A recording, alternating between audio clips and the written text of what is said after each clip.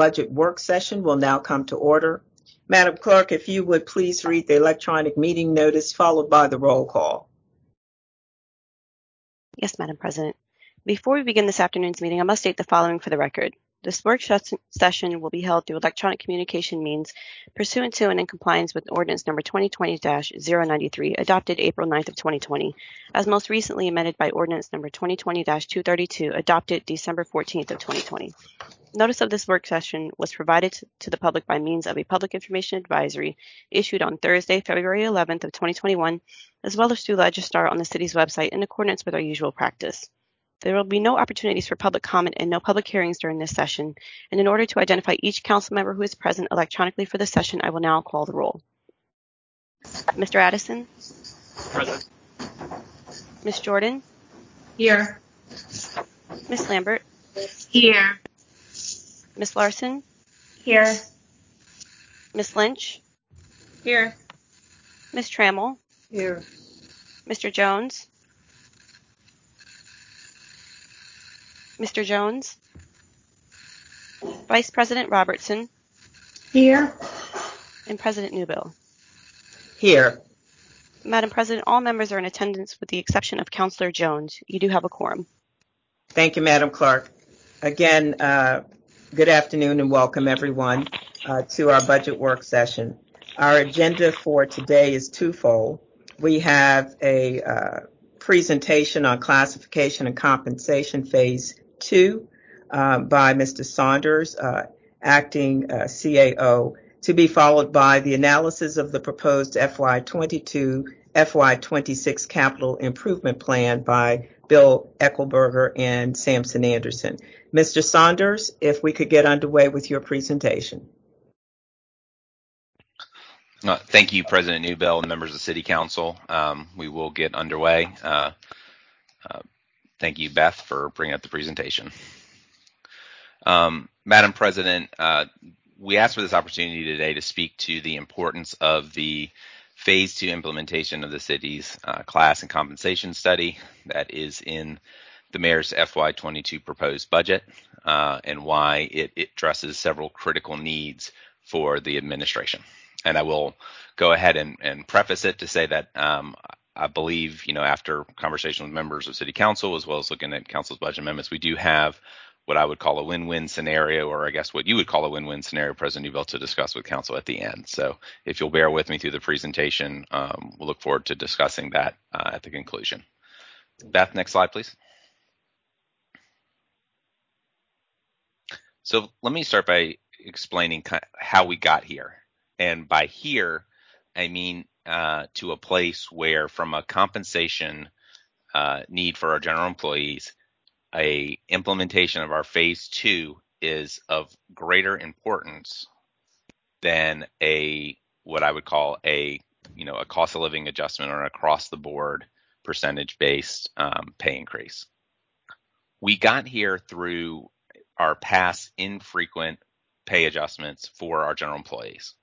There was no increase in FY12, a 2% in 13, no increase in 14, 2% in 15, 0% in 16, 0 in 17, 0 in 18, 1% in FY19, 3% in FY20, and again, no increase in FY21 after the adjustment for COVID-19. Next slide.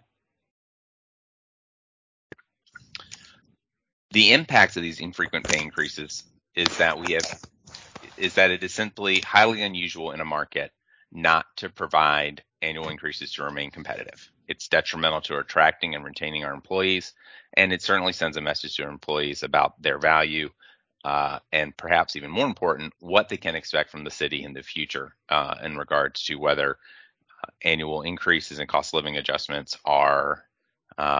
can be counted on, or if they are going to be a rarity as they have been for Richmond over the last 10 years.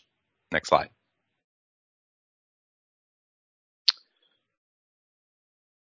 The infrequency of the pay adjustments have led to a number of issues that we need to correct for. First, we have many of our employees are paid below a market rate, a competitive rate for their positions. That in turn has led to both a high vacancy rate of our, and I'll speak specifically, high vacancy of our funded positions, as well as a significantly higher turnover rate. It makes it more difficult to retain skilled employees, and our recruitment of skilled employees is very challenging. Next.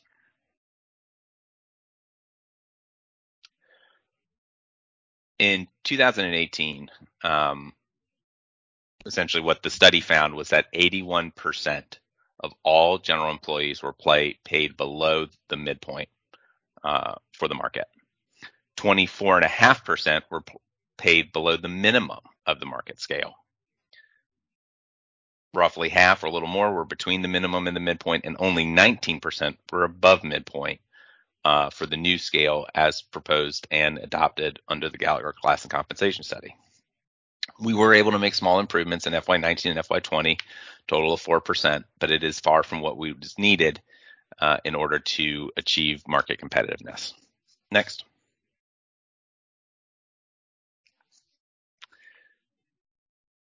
And for that reason, a cost of living adjustment and across the board flat increase does not fix these challenges. And in fact, it could make it worse as the COLA adjusts for employees without regard to who is underpaid or who is overpaid. Again, in this instance, parity does not, or equal doesn't equate to equity because it doesn't take into account where an individual is today in regards to the class and compensation study. The only way to properly issue a cost of living adjustment today without causing further harm is to do it at a rate that's consistent to the needed pay adjustments for the consumer price index and on top of the market adjustments as outlined by the Gallagher Class and Compensation Study. We'll talk a little bit more about this later. Next slide, please.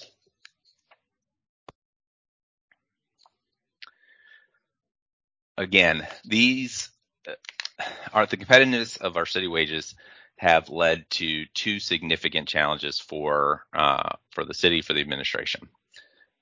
First is our vacancy rate for general positions was 16% last fiscal year. And our turnover rate for general employees was 14.8%. Next slide, please. This high turnover and vacancies negatively impacts our service delivery. So while adjusting our pay plan or providing a pay adjustment for employees has several values or several benefits. One is it shows our employees that they're valued. But any adjustment to your pay plan should also create value for our residents by increasing our retention, lowering our vacancies, and improving the effectiveness of our service delivery.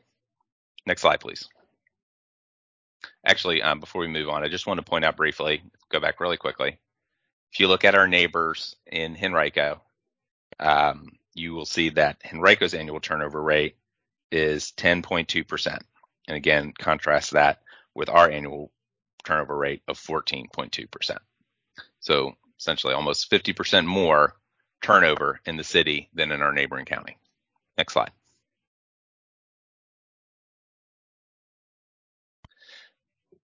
Low wages and experience leads to easy pickings for competitors. Competitors that are easily able to offer significant pay increases for the same job. And when we have had low or no pay adjustments, a newly trained employee who has gained experience with the city becomes appealing to talent recruiters. And about 72% of all of our departing employees have 5 or less years with the city. So we're training them and then they'll be recruited out. Next slide. Inexperienced applicants are hired because experienced applicants are not accepting. So this becomes in our actual hiring. Oftentimes we are choosing or having to hire inexperienced applicants because those with greater experience that we are offering are not accepting our lower paying offers. When the applicants often ask for higher wages, we simply can't compete or simply can't offer such a market wage because doing so would only compound our compression with our existing employees. So those who are on staff with more years of experience, we should not be leapfrogging them to have an accepted offer by an employee with less experience. Next slide.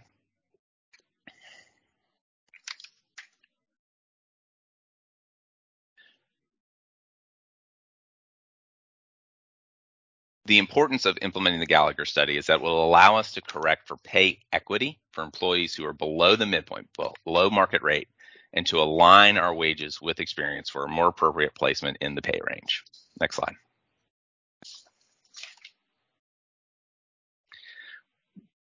This will increase our retention of trained, experienced, knowledgeable, and skilled employees and lead to less recruitment costs, operational savings and efficiencies, increased employee morale, speedier responses, higher accuracy, better service, and improved processes. And the list goes on. Next. It will reduce the complications of applicants with less experience commanding higher pay, or at least causing compression with our more experienced employees. Next. Doing a COLA without the corrective market adjustment, without the implementation of phase 2 of Gallagher's class and compensation study, would not correct for those paid below the appropriate placement in the pay range. For example, an employee paid near the minimum pay range who has 10 years of experience would move up by the COLA rate, whether it's 1% or 5%. If we implemented phase 2, they should be moving up by as much as 25% to create parity amongst peers and to increase our marketability.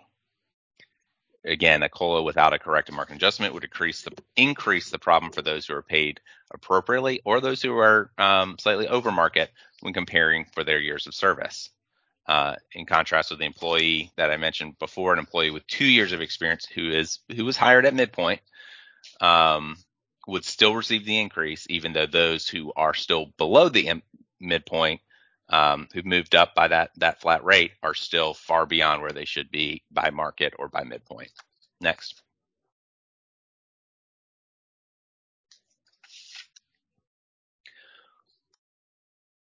A few months ago, the city moved forward with implementing the phase 2 Gallagher recommendations for our Richmond Department of Social Services. This was done for a number of reasons, but first and foremost to increase our retention as well as our recruitment of much needed social service personnel who are certainly a critical part of our team, year round, but particularly during this COVID environment and the increased reliance on our social services. The study was implemented in March, and we were lucky enough to receive feedback from many of the employees. As you see highlighted in red below, 52% of our social service employees received a 10% or more raise in order to achieve the market parity. A quote from one DSS employee is that, "To think that you find me worthy of this increase is humbling.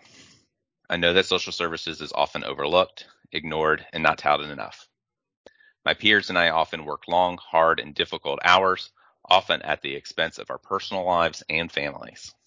At the end of the day, we would do it all over again, but to be lauded, appreciated, and understood was a breath of fresh air. So I thank you all.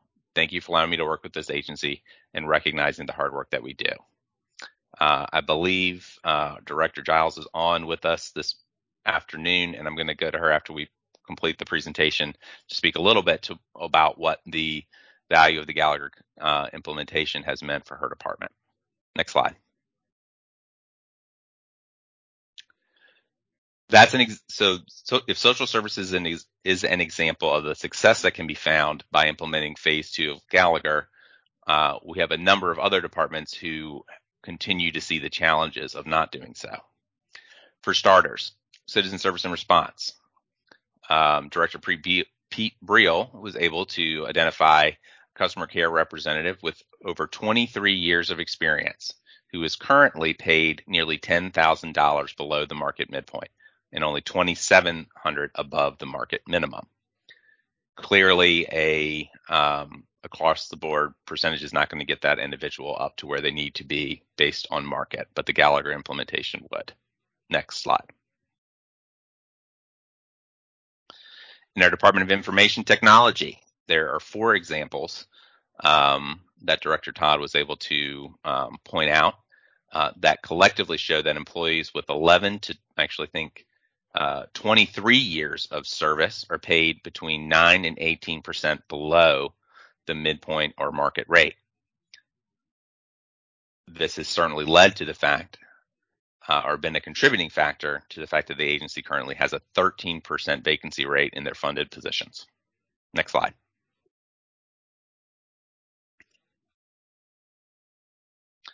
In PDR, in Planning Development Review, midpoint for planners by the Gallagher study is $66,590. Salaries today are roughly $60,000, 10% below the market rate. 5% raise across the board would not get these individuals where they need to be competitive in the market.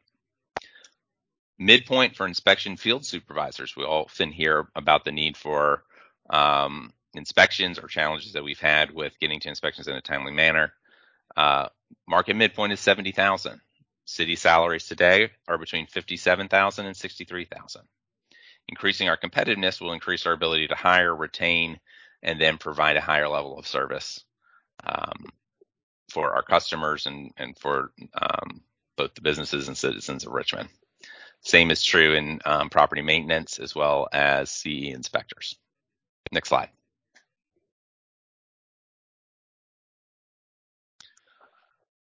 Again, one of the things we wanted to convey with this presentation is that a COLA alone will not address this critical gap in our market competitiveness, at least not on its own.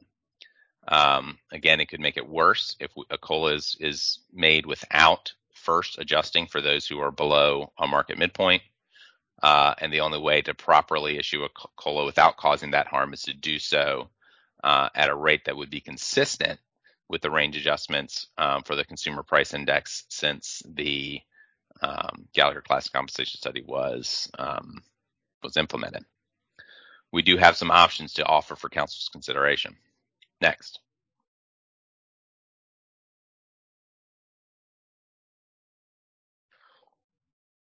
First, I'm actually going to start with the column on the right, option 2.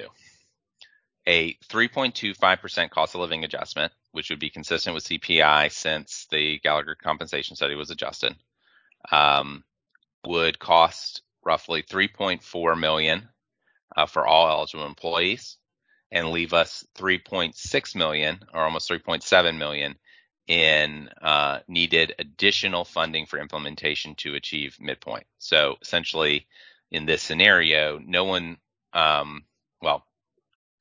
those who are eligible for compensation adjustment would receive either the 3.25% cost of living adjustment or phase 2 to midpoint, whichever is greater.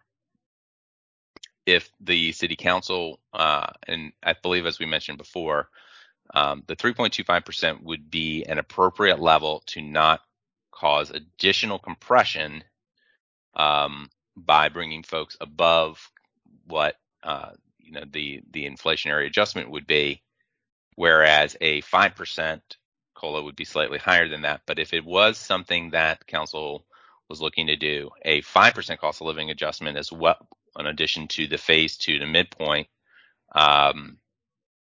would be roughly $5.2 million or almost $5.3 for the COLA for eligible employees, and the play plan phase 2 implementation to midpoint would still be an additional $3.1 million. So whether it was the total of 8.38 for option 1 or 7.145 for option 2, both of these could be budgeted for similarly to how we did so in the introduced budget with an implementation of early October. To kind of, again, break these numbers down for you under option 1 and option 2, the percentage of employees who would receive less than a full COLA is 6.1% under the 5% option and 3.4% under the second option. Again, this is in large part because there are employees who are excluded with either less than 12 months of experience or issues related to being under performance improvement plans. I will say it also, these numbers also account for a flexible or an additional adjustment so that we are able to take into account individuals' experience in roles prior to coming to the city for those who have comparable experience that should apply to their years in job calculation. So again, to kind of summarize, if we were to probate these implementations to a October implementation, the total cost would be nearly $6.3 million for a 5% COLA plus the phase 2 to midpoint implementation, or 5.3 for the 3.25% as well as the phase 2 to midpoint. Next slide. So part of what we want to speak to as far as for what it means to have the win-win would be to have an ordinance that would adjust the pay and classification minimum, midpoint, and maximum ranges by 3.25% for the annual CPIs.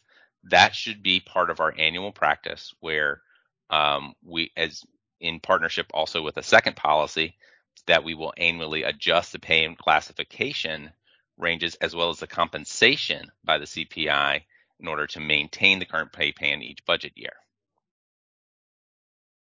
These two together, that we will both adjust the pay ranges so that the minimum, midpoint, and maximum ranges move with the consumer price index, as well as a policy ordinance that would essentially prioritize that we will adjust the compensation to match that CPI adjustment, is how, once we have implemented a market plan like this, we will stay current with it and stay competitive year over year. It does mean that we need to be committed to and prioritize those annual compensation adjustments, but that is what is critical for us to both become and maintain competitive in the market. Again, it's the administration's recommendation that we would implement option 2, the 3.25% cost of living adjustment, effective on October 9th, simply because that is the number that would not cause further compression or individuals who are, I would say, kind of growing above their market midpoint, since we do have departments and positions that have been moved to midpoint based on competitive need prior to the start of the next fiscal year. And then the next piece of it would be that we would calculate the phase 3 implementation costs to adjust those remaining employees, those who are above the midpoint, to essentially complete the compression related corrections. Those numbers would still need to be developed in collaboration with our Department of Human Resources. As mentioned in, I think, past presentations, the first phase of implementing Gallagher was the adjustment to market minimum, which we did in the first year after the CLAPAN was finished. This is phase 2. Phase 3 would be to continue that compression correction for those who are at or above midpoint today. Next slide.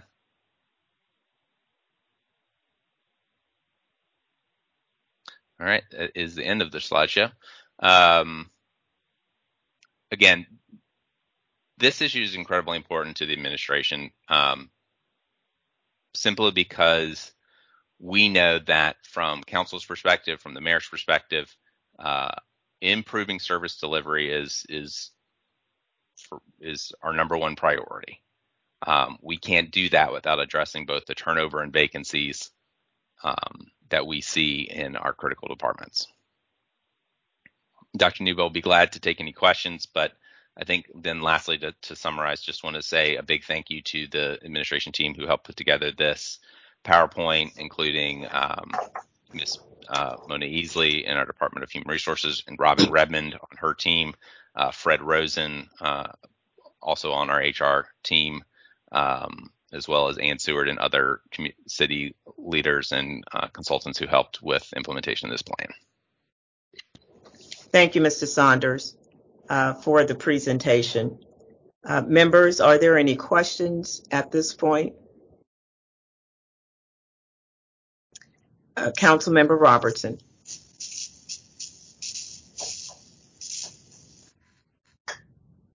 Thank you, Madam Chair.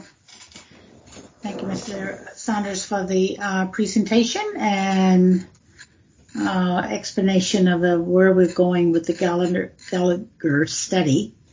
Have a couple questions that I'd like to get some clarification on. One being, I think you may have shown this in your slides, what percentage of our employees were or will be impacted with the implementation of phase 2 versus the number that were impacted by phase 1, and what are we anticipating the percentage to be of those for phase 3? Vice President Robertson, I'm going to do my best to answer your question. I believe in one of my earlier slides I mentioned that there were roughly a quarter of our employees, 24.5%, who were below the minimum when Gallagher was first finalized, adopted, or I believe received by City Council. And so those, I believe, were adjusted in the first budget following Gallagher's completion. Now, granted, many of that 24.5% will also be included in phase 2, because if they've got to minimum, that means they're not at midpoint yet. I am trying to, can we bring the slide deck back up and go to I want to say it's the next to last slide. Yes, there it is. So, roughly what you see here is a third of our employees, who will receive both the cost of living adjustment as well as the pay plan adjustment, which essentially means that the percentage needed to get them to market midpoint is greater than the proposed COLA. You can see there's not a whole lot of difference between the 3.25 and the 5% with that, because most of our folks are, quite frankly, more than 5% above market midpoint. So, there's not a lot of folks falling in that gap between 3 and 5% shy of midpoint. So we'll have roughly a third who receive that greater than 5 or 3% cost of living adjustment under either of these options. And then there's roughly 60% who would be covered by the cost of living. The 6.1% and 3.4%, just a reminder, there's a couple of factors why there are employees in that category. Some are based on, less than that kind of full year of service. We would kind of set as a baseline for receiving the adjustment. Part of it is those in performance improvement plans. Okay, I have a follow-up questions, Madam Chair. Yes. Thank you.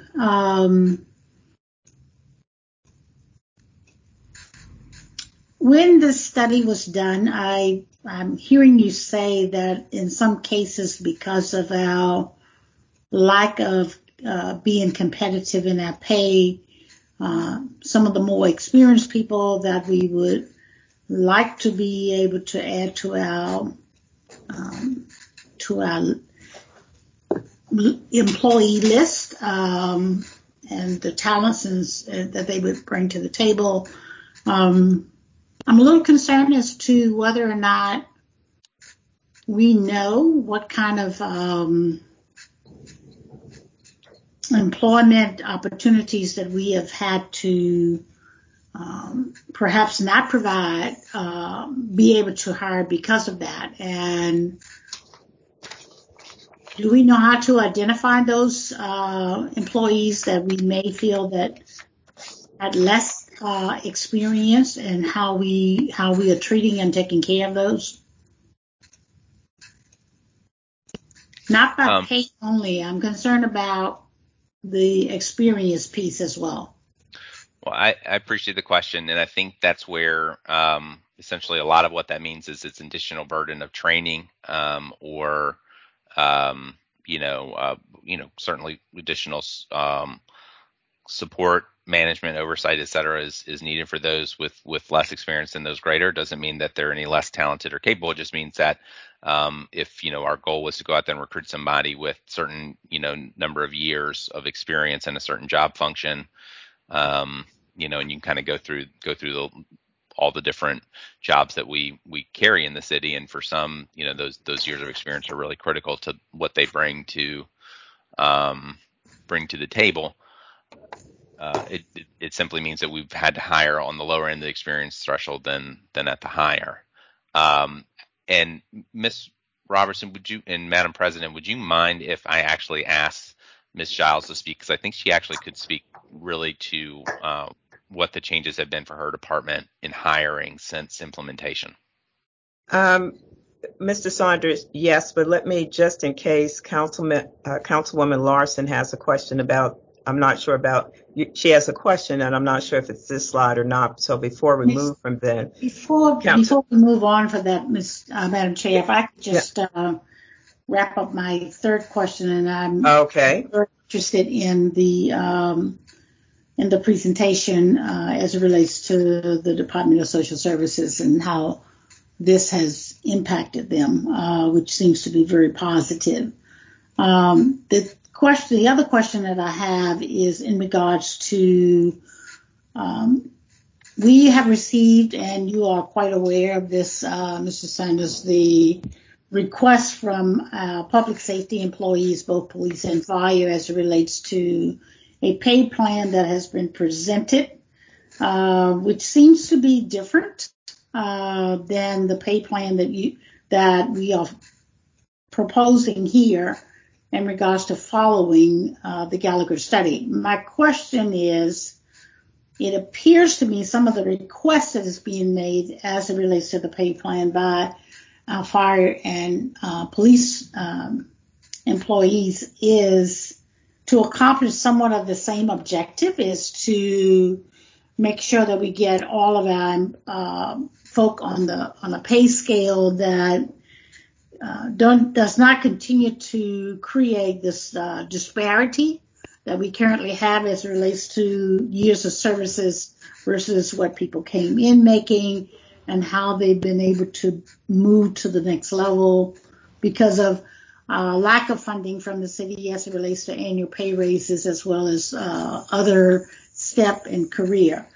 So the bigger part of my question is, do we satisfy the accomplishments that are being strived for in phase 2 to include both police and fire?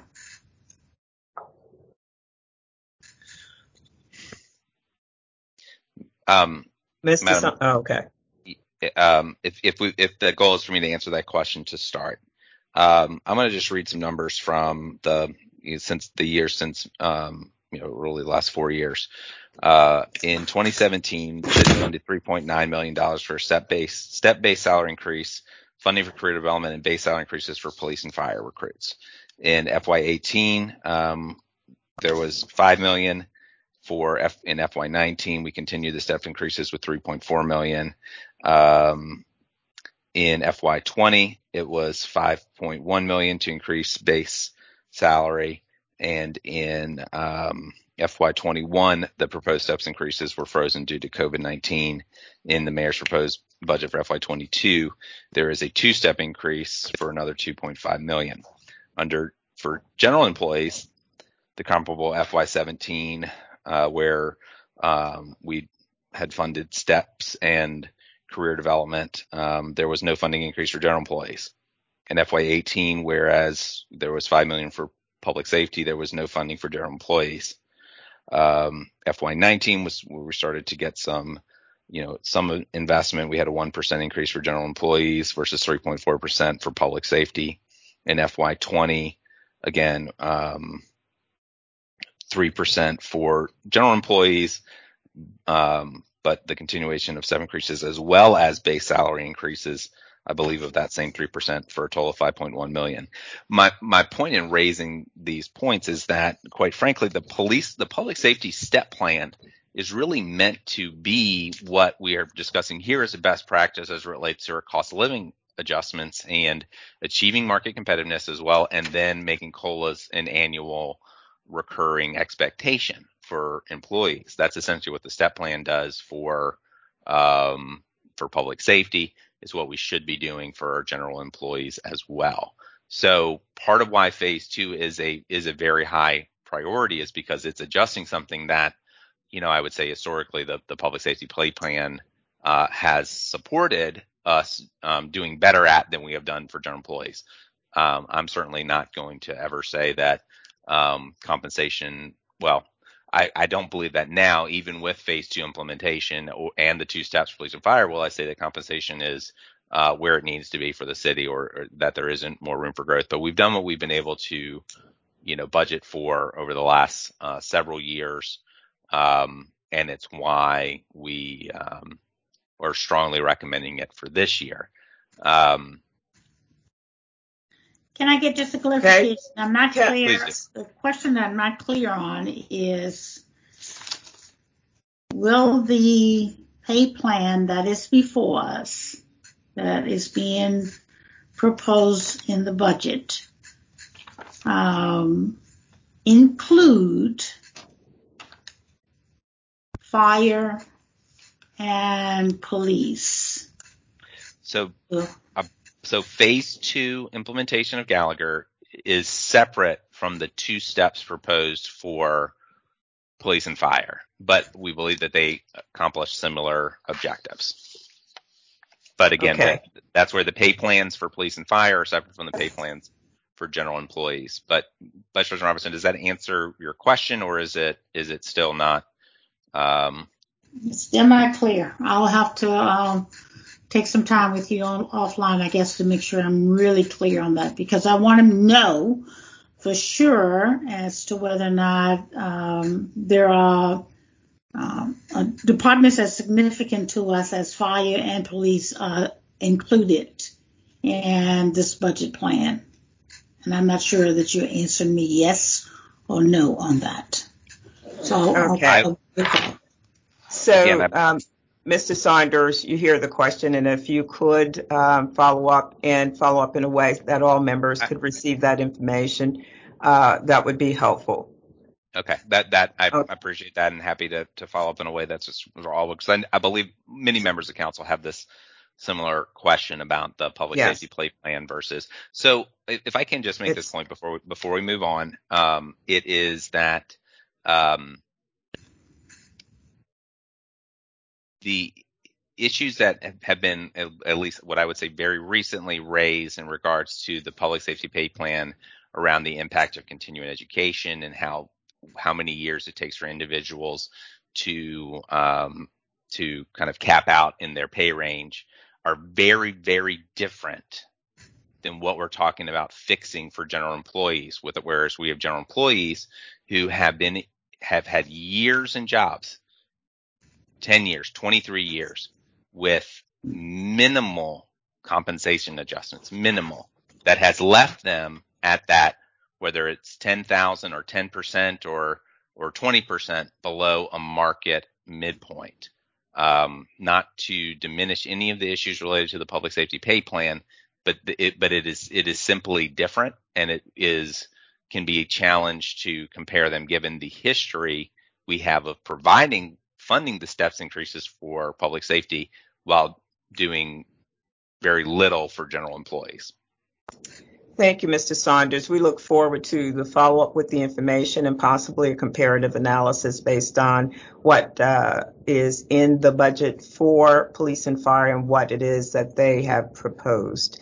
So with that, Councilwoman Larson. Thank you, Dr. Newbill.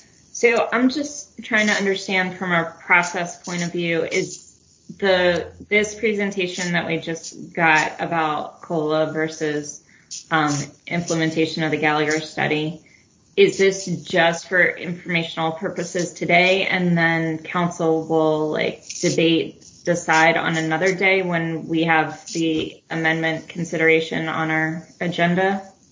That's correct, Councilwoman Larson. Okay. All right. Thank you. Okay. Thank you. Mr. Saunders, we're going to move on. You said Ms. Giles. There was some. We would greatly appreciate if she could speak a little bit to the experience within the Department of Social Services. Okay, and if we could do that briefly, then Councilwoman Robertson has a question, and then we need to move on to our next section. Good afternoon, members of council. This is Shonda Giles, Director of Social Services. Can you all hear me? Yes, we can. I will be I will speak briefly as possible, but just on behalf of social services, I think I've been before council and before the Education and Human Services Committee speaking on the differential pay that our social services receives in comparison to surrounding jurisdictions.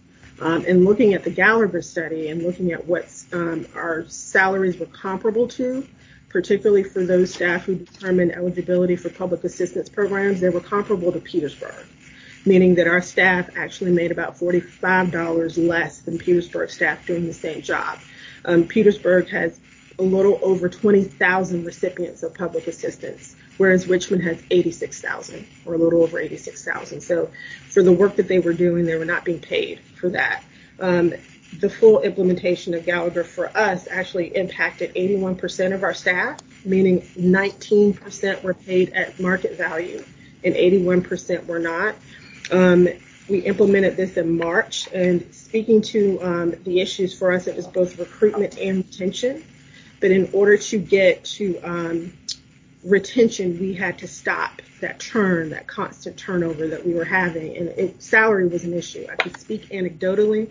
I meet with staff quarterly for now virtual coffee with the directors, and our new hires are very candid, and they will say, I came to Richmond because I was told if I worked for you guys for a year or two, I could get hired and be paid $10,000 more, depending if they went to Henrico or Chesterfield. And our ability to recruit similar candidates was because our salaries were not competitive for that type of experience. With the implementation of the Gallagher study, we're now able to look at our hiring salaries as well, and offer more in our hiring salaries for that experience, and therefore not creating compression. Whereas before we could not do it, and you would find that we would repost jobs regularly because the candidates that we were looking for weren't applying or were expecting a higher salary. For the positions we've extended offers for since Gallagher, everyone has accepted, and there's not been one request for salary negotiations. I could go on, but I do think that the employees' words speak the best. And so I will read just a statement from one of our employees who's worked with us for a while. She wrote, my current role with DSS is working directly with citizens of Richmond to address and resolve their service inquiries. I have been with the agency for 29 years and 5 months. What brought me to Richmond is my commitment to helping others. When I heard about the market-driven increases, I could not believe what I was hearing. This increase in compensation will allow me to reduce the hours I work on part-time jobs and spend more time with my kids and grandson. To know that they do see all that we do is amazing. Thank you. And I have testimonial after testimonial after testimonial regarding that. I can tell you for almost 6 years now that I've been in this position, it's been a constant ask for staff. I am continually losing CPS, foster care benefits across the board. Staff at Henrico and Chesterfield, we are a training ground for other localities, and our amazing staff are going there. And so I am grateful for the implementation. My expectation is that it will stop the churn.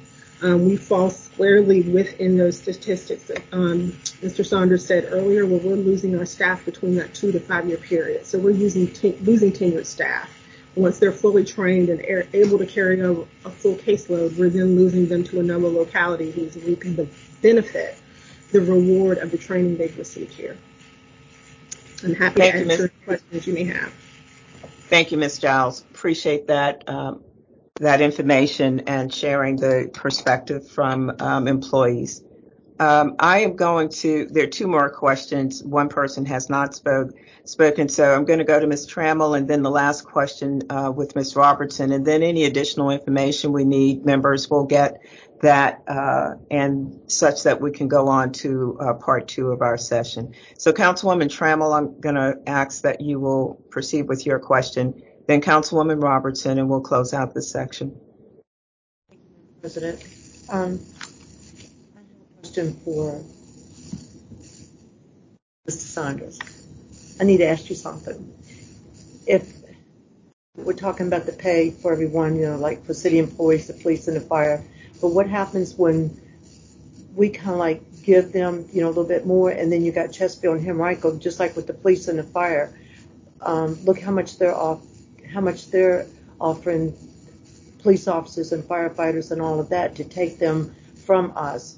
And when you see that they give more incentives for them to come there, how do we match that? How do we, and we're going to get this money, I guess, pretty soon from the,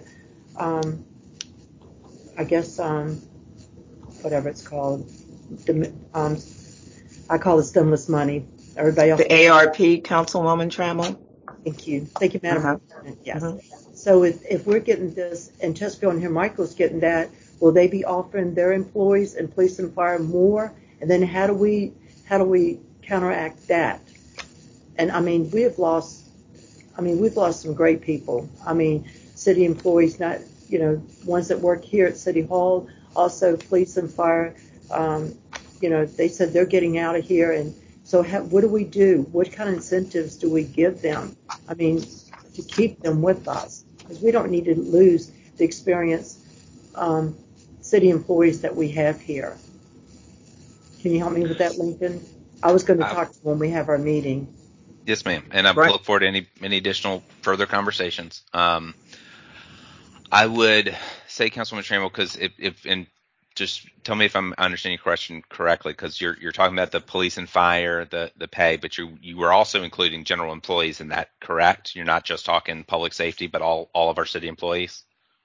So that's where what is critical for us as a city in order to address it, because as Director Giles mentioned, we're seeing it in social services, we're seeing it in our planners, our permit reviewers, finance staff, et cetera. There's really probably no department that does not experience a degree of turnover or attrition due to market competitiveness, right?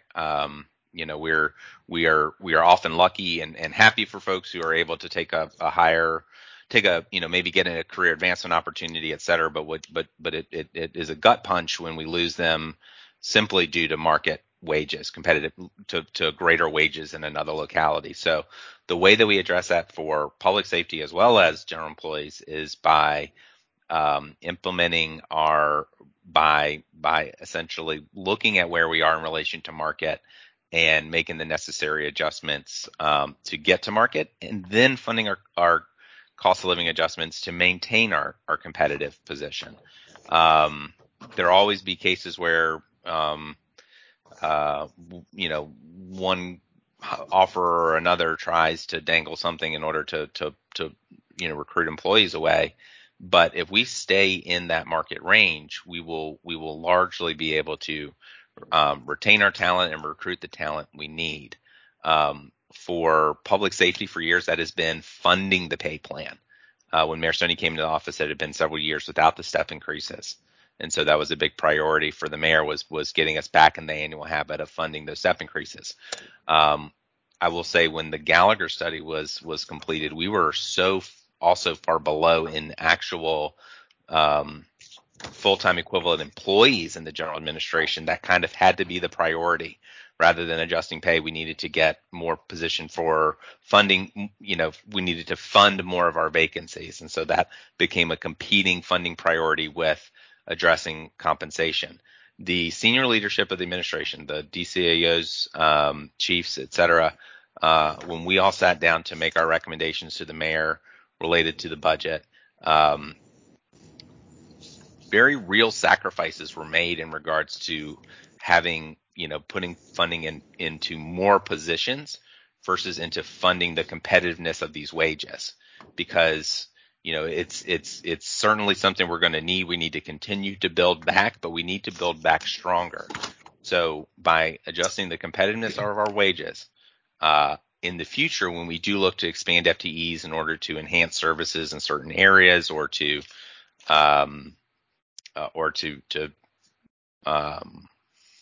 continue to build our capacity, we'll be building back from a stronger place than if we continue to have a 16% turnover and churn of our employees that are leaving for other positions. So we train them and then they ship out. Thank you, Mr. Saunders. Just one more thing. Lincoln, what do we do about all the vacancies? Because I have been out here for months and months talking to the citizens still, and all they keep saying, that this is not getting done, that's not getting done, potholes, this, that, the speeding, all in different neighborhoods. And I said, we don't have enough police, we don't have enough this, we don't have enough people in public works. It's like the vacancies are not being filled. That really burns up the homeowners, the taxpayers who says, I can't get my pothole out here filled. I can't get my streets paved. I've been waiting 40 years. And then you come back and you tell me you don't have enough people. Then what are y'all doing? What are you doing for all of our money? How do I answer that question? I hope I have the answer for you, because I think I can try and make it a quick one. Implementing phase 2 of the Gallagher study is the most important thing we can do to address our vacancies. I mentioned, IT is 16%, but when our solid waste workers, the folks who pick up your trash, are paid 9% below where the market should be, it makes it very hard for Director Vincent to hire the workers he needs to keep those services going. Obviously, the same applies to potholes and other city services, but when we have 16% vacancy of our funded positions, that means we are not providing as many services as we or you, the council, have authorized in the budget.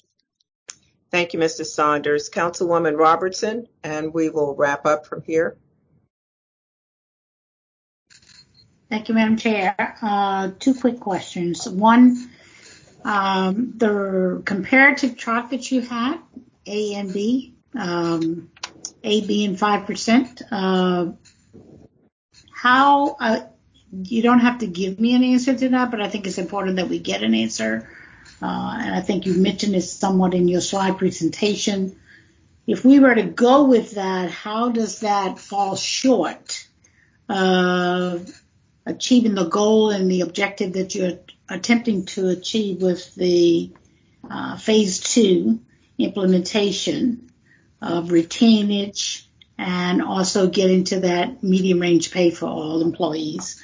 And the other question, I just want us to be fully aware of how we'll miss the mark and whether or not it's going to require us in a future year to come back to the same implementation of phase 2.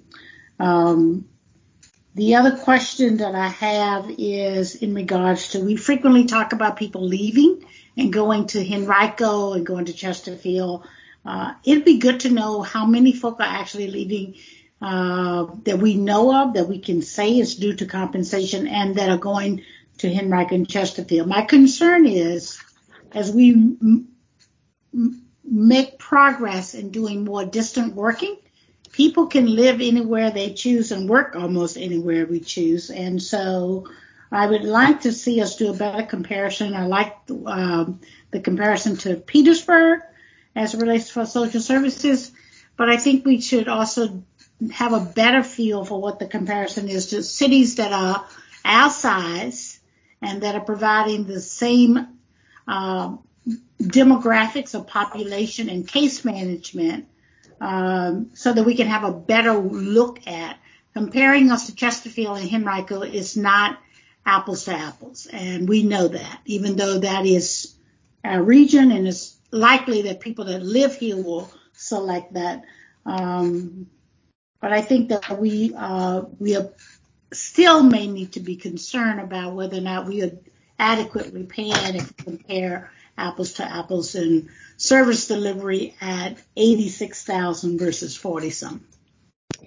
Mr. Saunders, if you could briefly respond, and if it is necessary to get back with us in writing, please indicate that. We will need to move on at 2. I believe I get your message loud and clear. You want to wrap this up. I'll try and answer it quickly, which is that, Vice President Robertson, this is the implementation of phase 2. We will not need to re-implement phase 2 as long as we keep up with consumer price index and kind of annual inflation through cost of living adjustments. We will not be done implementing the Gallagher study until we have also implemented phase 3. And phase 3 is adjusting the compression and the pay for those who are above, at midpoint or above. So essentially there is still a third phase, but that's part of why we believe it's so important to address phase 2 now. And a lot of work went in, a lot of sacrifice went into funding phase 2 versus funding positions or other potential priorities. We think this is the most important step for, addressing the vacancy and turnover, but we won't be done until we bring you a plan to fund phase 3 as well. So I just want to be transparent about that. Mr. Saunders, thank you for the presentation, and I certainly have questions, but I will follow up with you as well. And thank you again, Ms. Giles, for joining and sharing in terms of this experience and impact on social services. With that, we will now move on to the analysis of the proposed FY 22-26 Capital Improvement Plan. Mr. Bill Eckelberger and Mr. Anderson, if you would. Bill, I'm going to turn it over to you at this point. Thank you, Madam President. I'm going to be going through the presentation with you this afternoon to the extent it's possible to get through it in the time remaining. Samson is ill and won't be able to join us this afternoon. Let me try to share my screen with you. And I've got to look and see which one it actually is. There it is. And hopefully you can see that now. What I want to do first is make this thing move. Like we did with the operating presentation, I want to go first into some key parameters that can guide council as it goes through its amendments to the capital budget. In a general sense, again, just as it was with the operating budget, we do not yet know what's going to be available from the American Rescue Plan Act.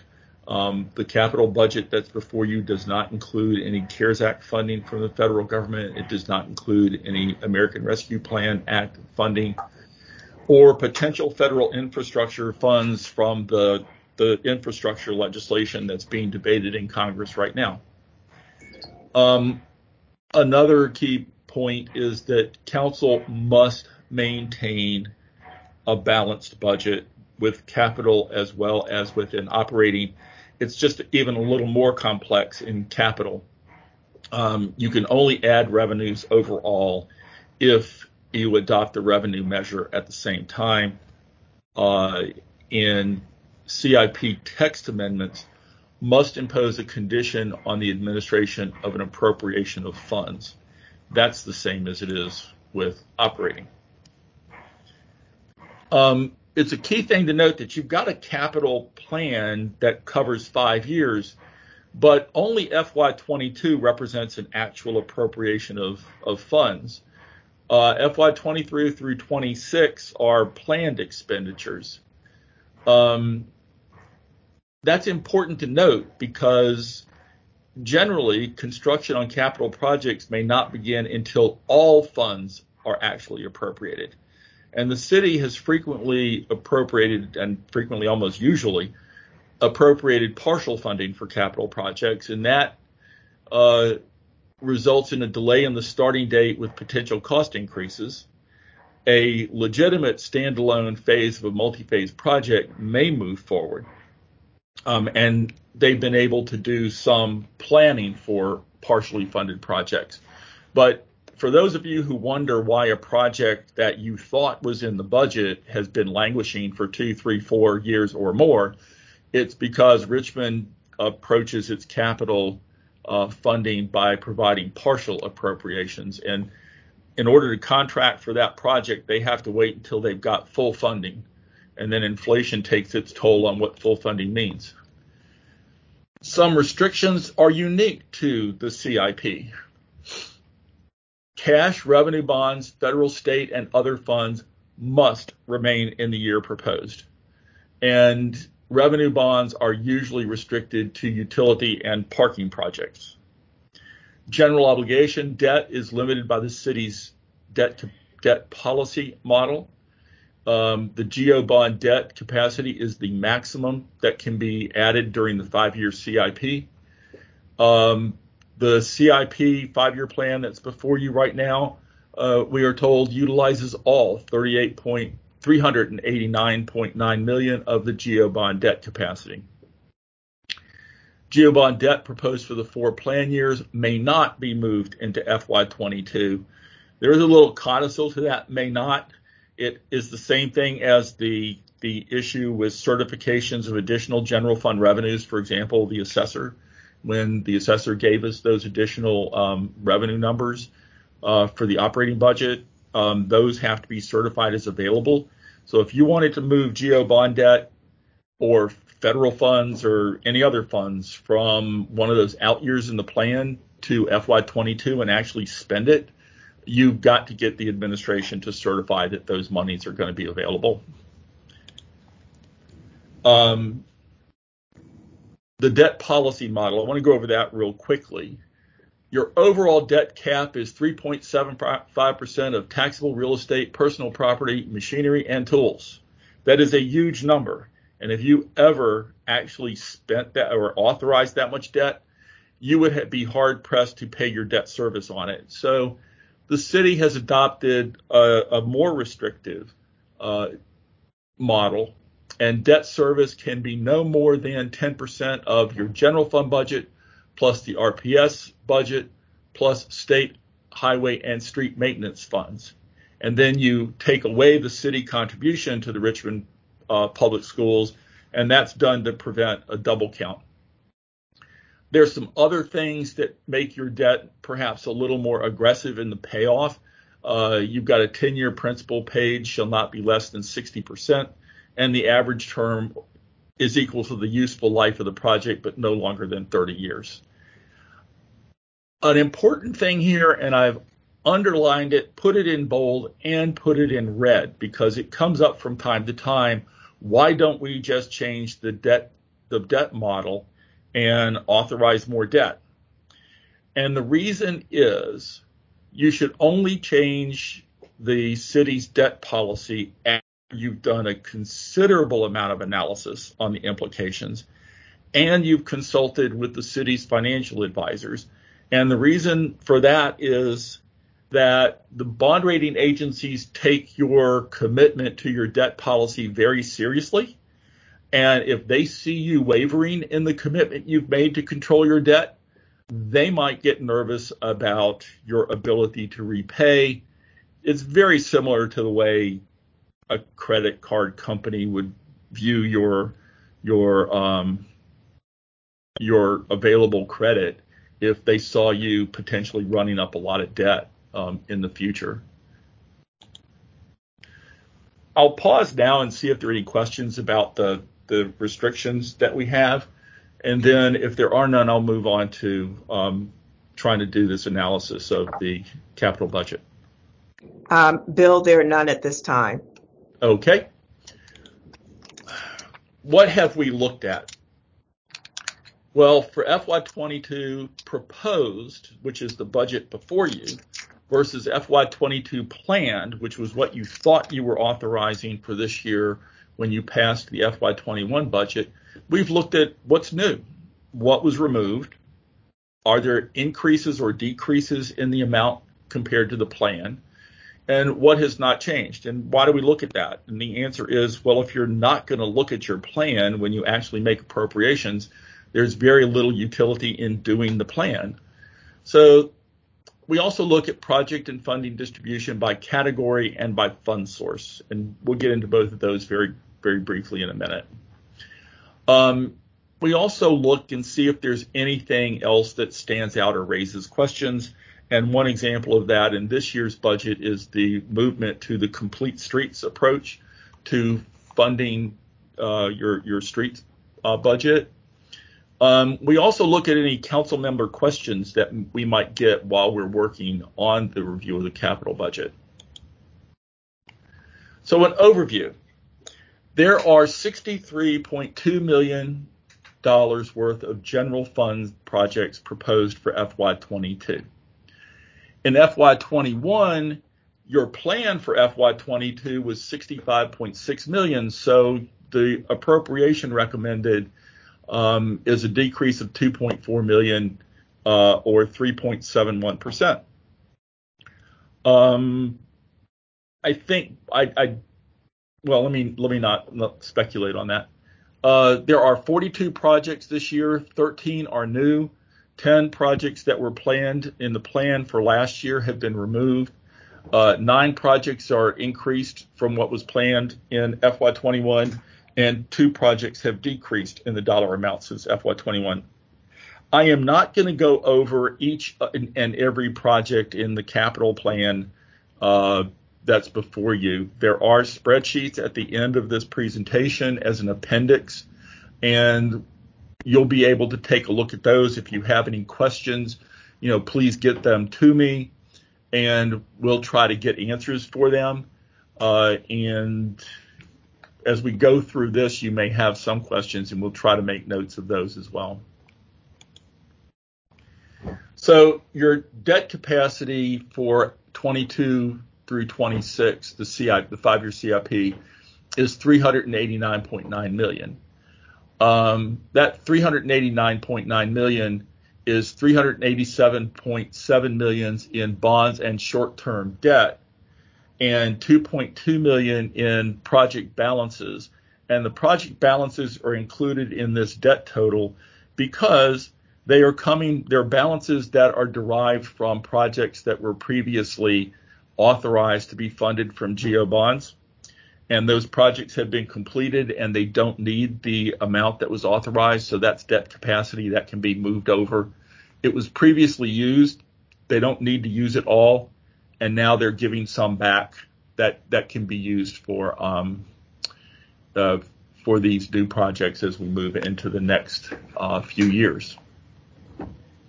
You can see they're broken down here. How much is GOB?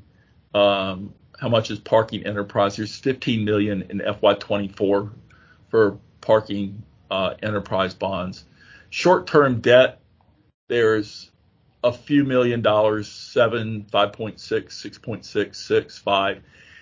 That's a mechanism that the city uses they have a short-term line of credit that they go to get the cash they need to move their projects forward once they're fully funded.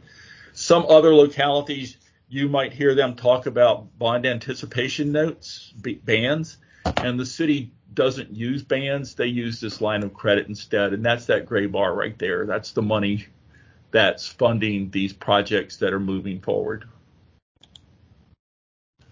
The shifts in the CIP, why is it a little bit smaller than you thought it was going to be? Those are determined by things like changes in the debt capacity, changes in federal funding, changes in the state funding levels, changes in city revenues. And the changes in city revenues can have a positive or a negative effect on your debt capacity. If you'll remember back to that model that I was explaining,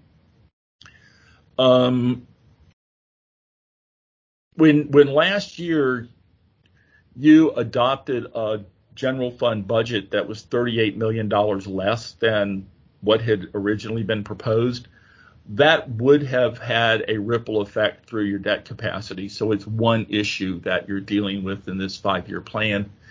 You've also got some shifts in general fund versus special funds, and we'll get to a couple of those as we go through this.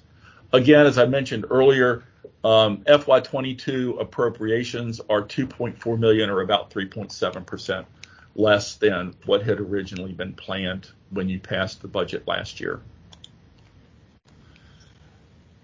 The proposed CIP, as I said, $63.2 million. It's a decrease of 2.4. 4 categories are increasing when compared to the plan by a total of $12.1 million. City facilities are increasing by 2.1. Economic and community development by 600,000. Public safety increasing by 7.3, and equipment by 2. 3 other categories are proposed to decrease by 14.5 million when compared to the total from FY21. Culture and recreation, 300,000. Education, 900,000. Transportation, 13.4 million. That's a large one. We will come back to it, but you see the red arrow on this chart that makes a note that the CVTA, the Central Virginia Transportation Authority, special fund was created. And the requirement for the CVTA is that those funds not be treated as general fund, but they be put in your special fund budget. And that's this big $13.4 million reduction in transportation. It is not an actual reduction in transportation funding. It's just moving it from the general fund budget to the special fund budget. In the future, I would think it might be prudent to include your special fund projects in your CIP in a similar way to what you do now for your utility projects. Special fund is just another type of non-general fund, and we show those non-general fund utility projects in the CIP, and probably in the future we should be showing the special fund capital projects as well. Mr. Eckelberger, before Yes, ma'am. you leave the slide, Councilwoman Lambert has a question.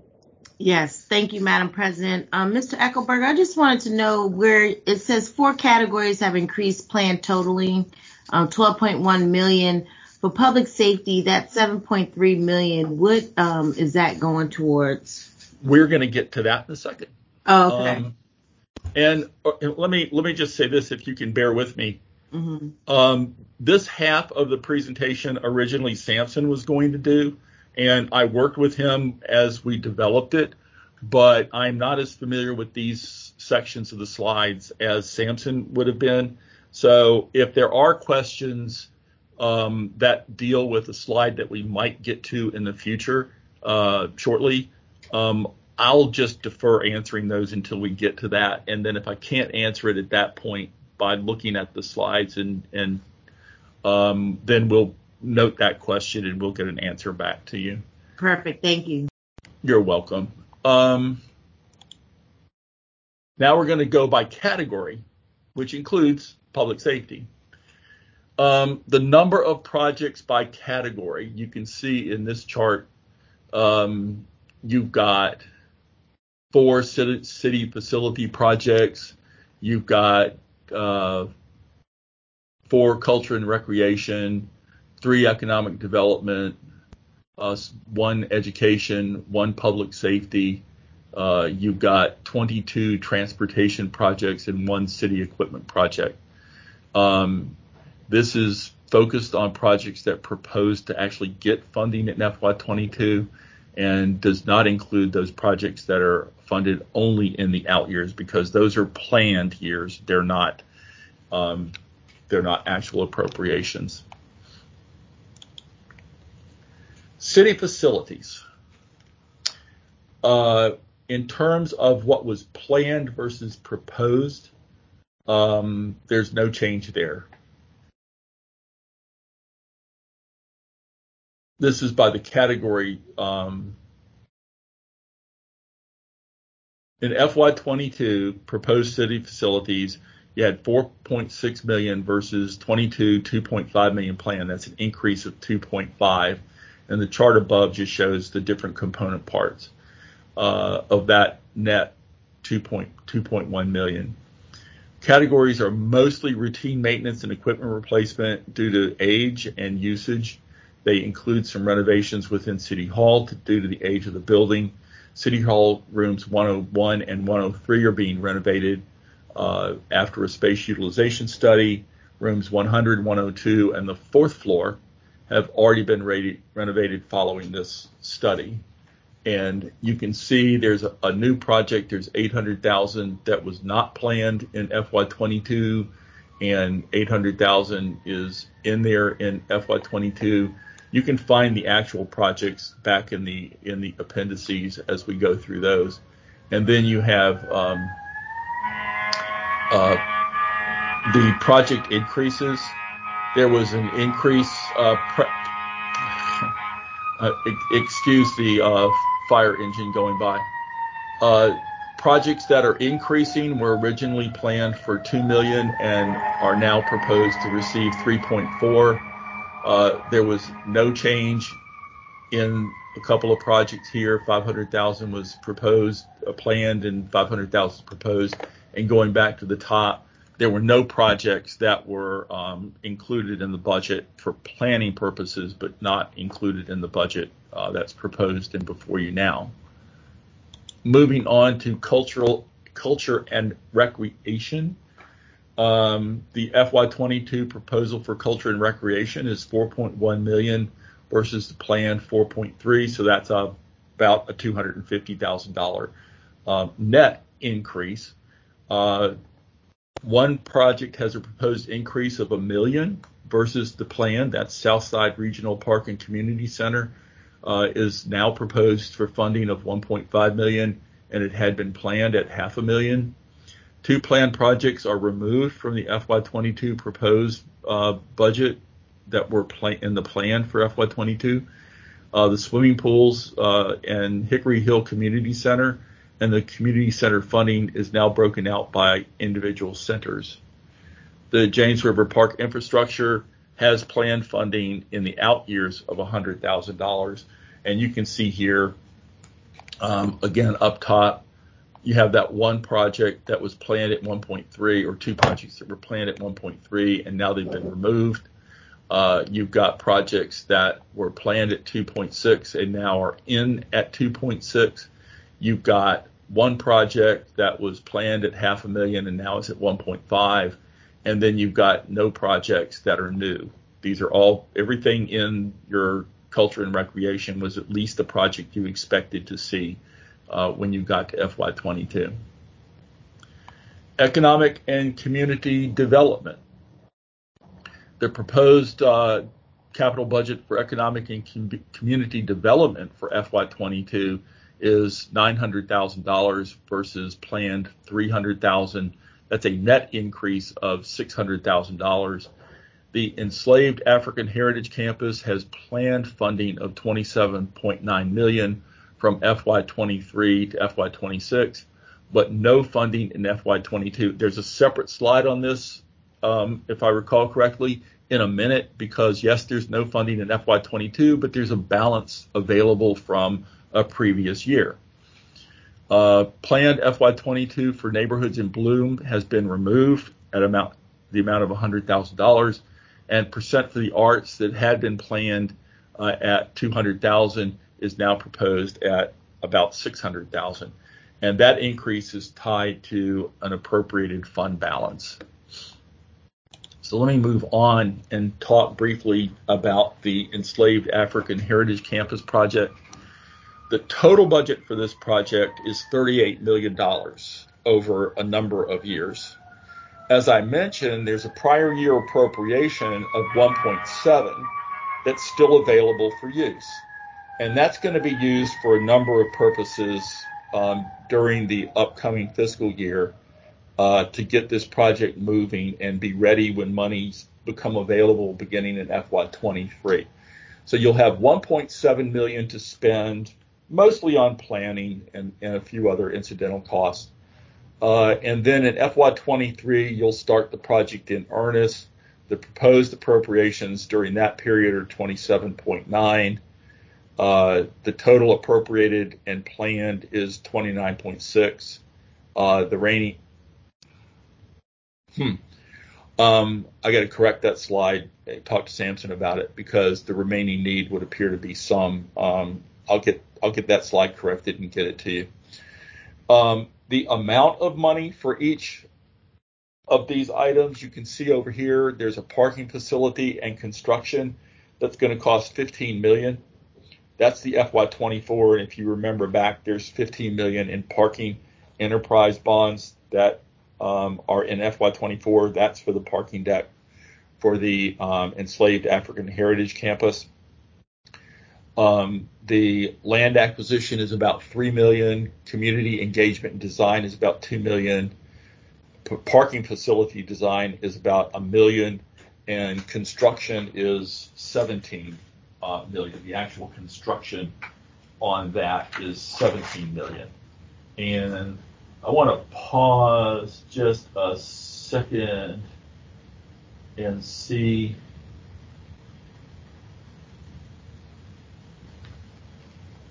Oh, there's one. I'm not able to find what I wanted to. I was trying to look in the capital budget and give you an idea of the total project cost for this African Heritage Museum and what's going to be remaining need in the out years, but I can't look that up right now because it's not in the capital budget for FY22. But I'll get that revised slide to you folks. The education budget is proposed for $2.1 million versus a plan of $3 million. The decrease of $900,000 is the school capital maintenance project. If you look out into FY24, George Wythe High School is in the plan for FY24 at $100 million, and the Technical Education Center is in the plan for $100 million. Again, there's a small decrease in school capital maintenance project. Public safety. Mr. Eckelberger? Yes, ma'am. Back to the prior slide, I believe Councilwoman Lambert has a question. Yes, you were speaking about the schools, their capital budget. With everything that's going on with the school board just voting to pass a resolution, how is that affecting us? How does that affect what you're what's on the slide? Can you bring some clarity to that for me, please? It should not affect the amounts shown on the slide. Okay. The project is going to be, for example, George Wythe High School is going to be $100 million budgeted for the high school. The technical center is going to be $100 million. Where you might run into some issues when you start talking about doing these projects is if the city, which has experience in doing these projects and has a team set up to move forward during these projects, if you switch project management, you may delay projects. And delay in projects, I can tell you from my experience with the state, you delay a project and that project budget gets eaten partly by inflation. So you're paying more for the same thing, which is not to argue one way or the other whether the school board or the city should have administrative control over these projects. That's a policy decision that needs to be made separately from the budget.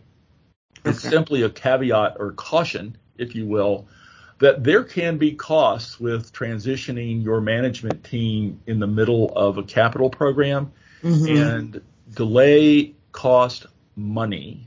And depending on the economic environment, for example, if the president's proposed infrastructure bill passes and the United States has the impact on the world market for building materials that China had back in about 10 years ago, you will see marked inflationary increases on the cost of your capital projects. So I expect to see inflation in capital outlay tick up if that infrastructure bill passes.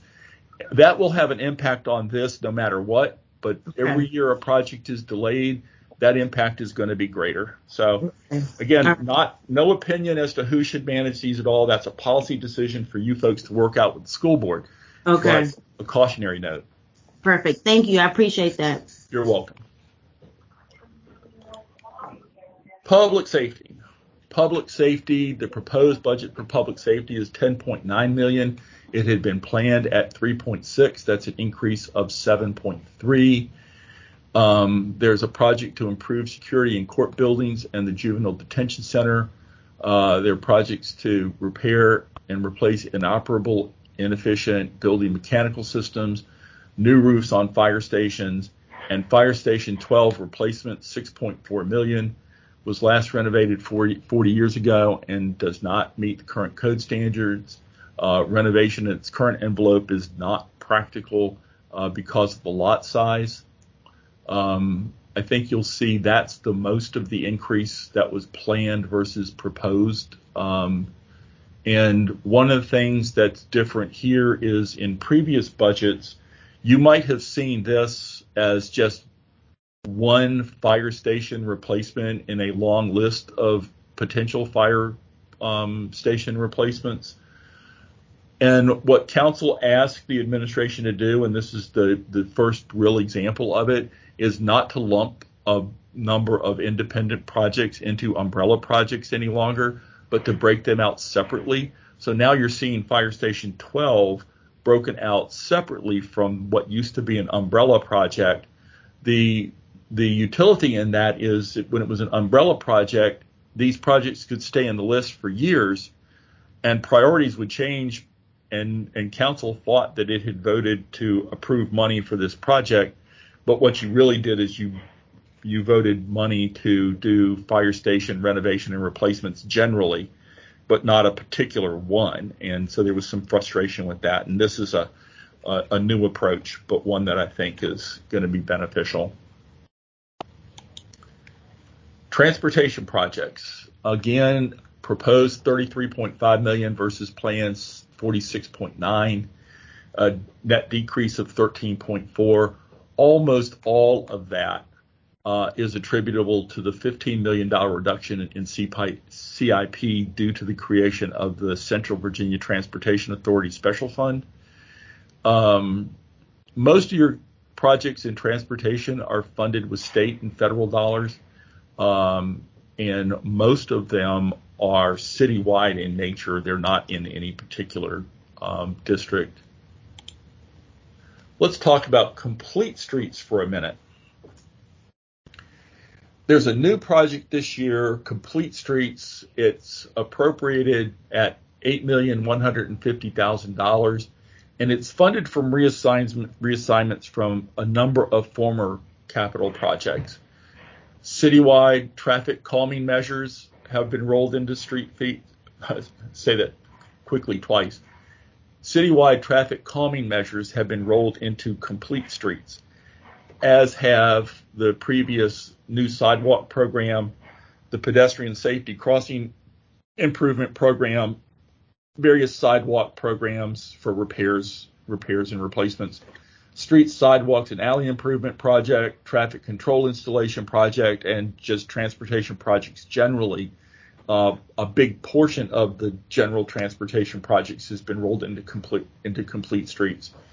There's no way to develop a crosswalk from these previous projects to say now under Complete Streets, citywide traffic calming measures, which was X million dollars, now you're going to spend the same number of dollars on traffic calming measures in Complete Streets. The reason for that is Complete Streets gives Department of Public Works the flexibility to address these projects they're taking on in a holistic way. So if they go in to do work on a particular intersection or a particular stretch of road, they can draw money from the Complete Streets projects to pay for all of the aspects they need to, where before they had to look and say, okay, that's a separate project for citywide calming. It's a separate project because it's new sidewalks. I got to do some pedestrian safety crossing. And if one of those pots of money wasn't available, they couldn't do the holistic approach to that transportation project. And the goal, hopefully, is that Complete Streets will allow that holistic approach. The CIP, Transportation Reassignment. Mr. Eichelberger, yes, ma'am. If you would go back to the prior slide, please. Sure. Councilwoman Jordan, do you have a question or a comment? Yes, thank you so much. And I'm wondering if administration can give us an update on when we might see a breakdown of the projects in Complete Streets. It would just be helpful to know completely unspecified funds at this point. Thank you for that inquiry. Mr. Saunders, I think you're still on. Yep. If that information can be provided as soon as possible. I feel if it's all right, I would love to follow up in writing on this one. I do think it's... Yes, no, that's what I meant, not in this moment. Right. Okay, because Councilwoman or President Newbo and for Councilwoman Jordan, I do believe that it is a combination of we we have the, like paving, for example, is an item where we have all of our streets graded and we know what the priorities are. And so as funding is appropriated, we're able to work through, our street improvements by getting to the, poorest graded streets and neighborhoods first, and then working our way through the list. I do think there's a combination of both. We have probably many planned efforts in this Complete Streets funding, but also knowing that there is a combination of responsiveness to citizen requests and or needs that we come up throughout the year. For example, there's oftentimes during the fiscal year where we receive requests for traffic calming measures in certain streets or neighborhoods, and given the way we budgeted in the past, it's been hard to budget for those because we didn't have kind of that flexibility built into how we budget to address the new things that come up during the fiscal year, not just those things that were planned in the prior year. Thank you. That is helpful, but I also feel like, to the extent possible, to understand what is already assigned and already planned. Those are questions that, I think every council member gets on a, sort of routine basis from constituents, and I'd just be very eager to see that level of detail. Thank you. And we'd be happy, and I believe our Director of Public Works, Bobby Vincent, is on and can provide further content now, or again, we can follow up in writing. I would like to make sure we get something in writing so that everyone can have that. If there's something, I think if there's something that Mr. Vincent can provide at this point that's going to provide clarification in terms of Ms. Jordan's question.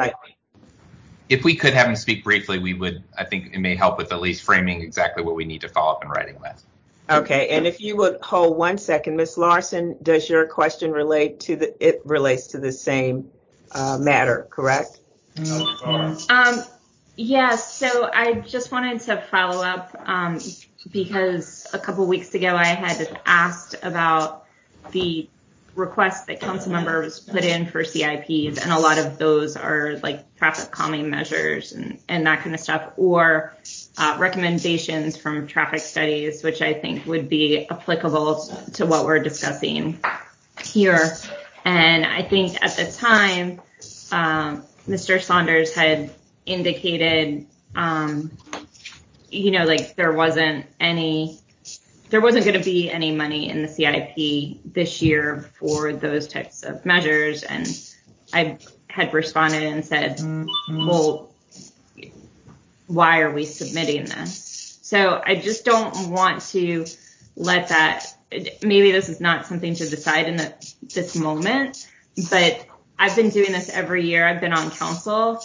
And if that is not a productive way for us to get traffic calming measures in our districts, then we need to discuss a productive way to do that and to give feedback that we are getting directly from our neighborhoods. Thank you, Ms. Larson. Mr. Vincent, is there a comment at this point? Mr. Saunders has indicated that. Okay. Yes, good afternoon, everyone. The Department of Public Works, we are working diligently to try to make certain that we not just put projects out, but put projects out in a very definitive way for not only our council representatives, but also for the citizens. And we don't want to do that prematurely. So when we work on a paving project, we have to work with the Department of Public Utilities as well as the other utility agencies, be it Dominion Power, Comcast, Verizon, etc., to make certain that there's not going to be any conflicts or any major conflicts prior to us proceeding. We also work with economic development in order to make certain that there's no major conflicts coming about. So we tend to wait and post on our website what the paving projects are. And looking at the way that the money is funded this year, we're looking at including a lot of the other projects that's identified on here in terms of subtitles as a part of our paving program. So we will be replacing signage, things of that nature, along with our paving program. The paving program for fiscal year that we're currently in now is already set, and obviously we're winding down as we approach June 30th. and the upcoming paving listing will be posted shortly thereafter. And we will certainly be able to work with you all in a presentation format to let you know which areas will in fact be paved, as well as what sub work will be done as a part of each one of those projects. Thank you, Mr. Vincent. I think that then what is on the table for response back goes back to Ms. Jordan's comment. And so I believe Mr. Saunders is going to, work with you to get some information in terms of items included here, in the broader category. Councilwoman Jordan? Thank you. And Mr. Vincent, it's always great to see you, and your team has been doing fantastic work. Just so I can understand and help set expectations, and obviously it's my first time going through the budget process.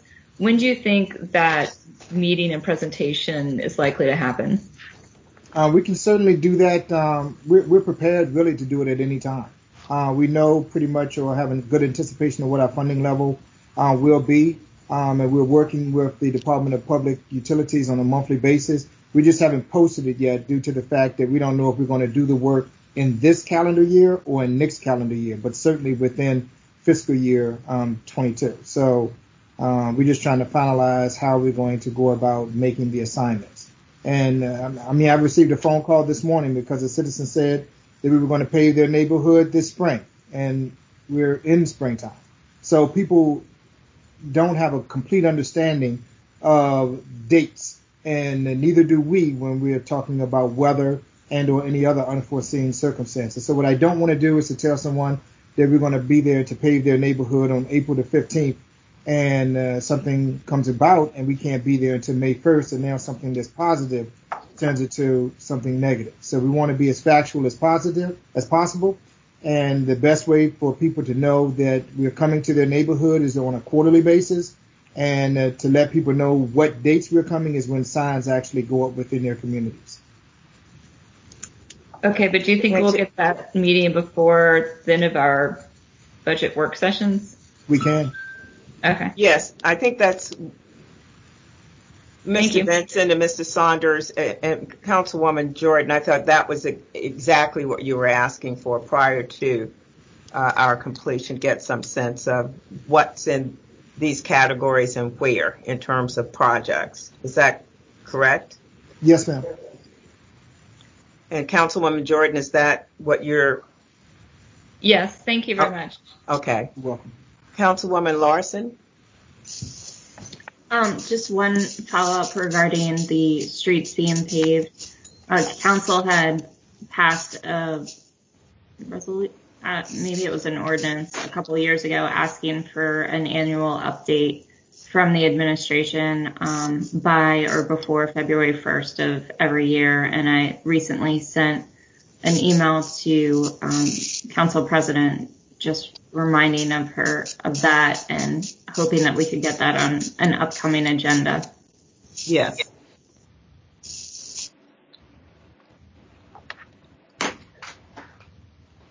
Councilwoman Larson, I have that, and I am looking to have that be part of our upcoming informal. Thank you.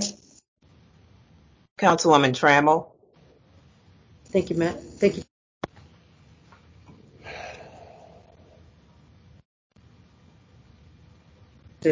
In reference to Councilwoman Trammell, you're muted.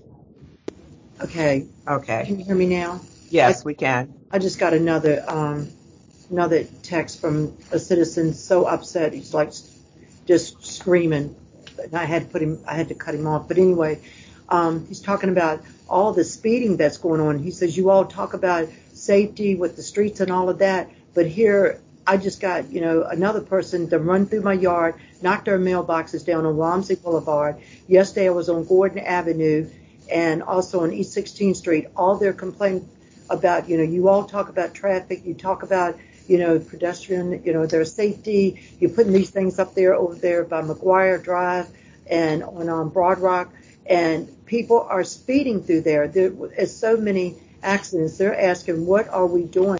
is the traffic division? Who is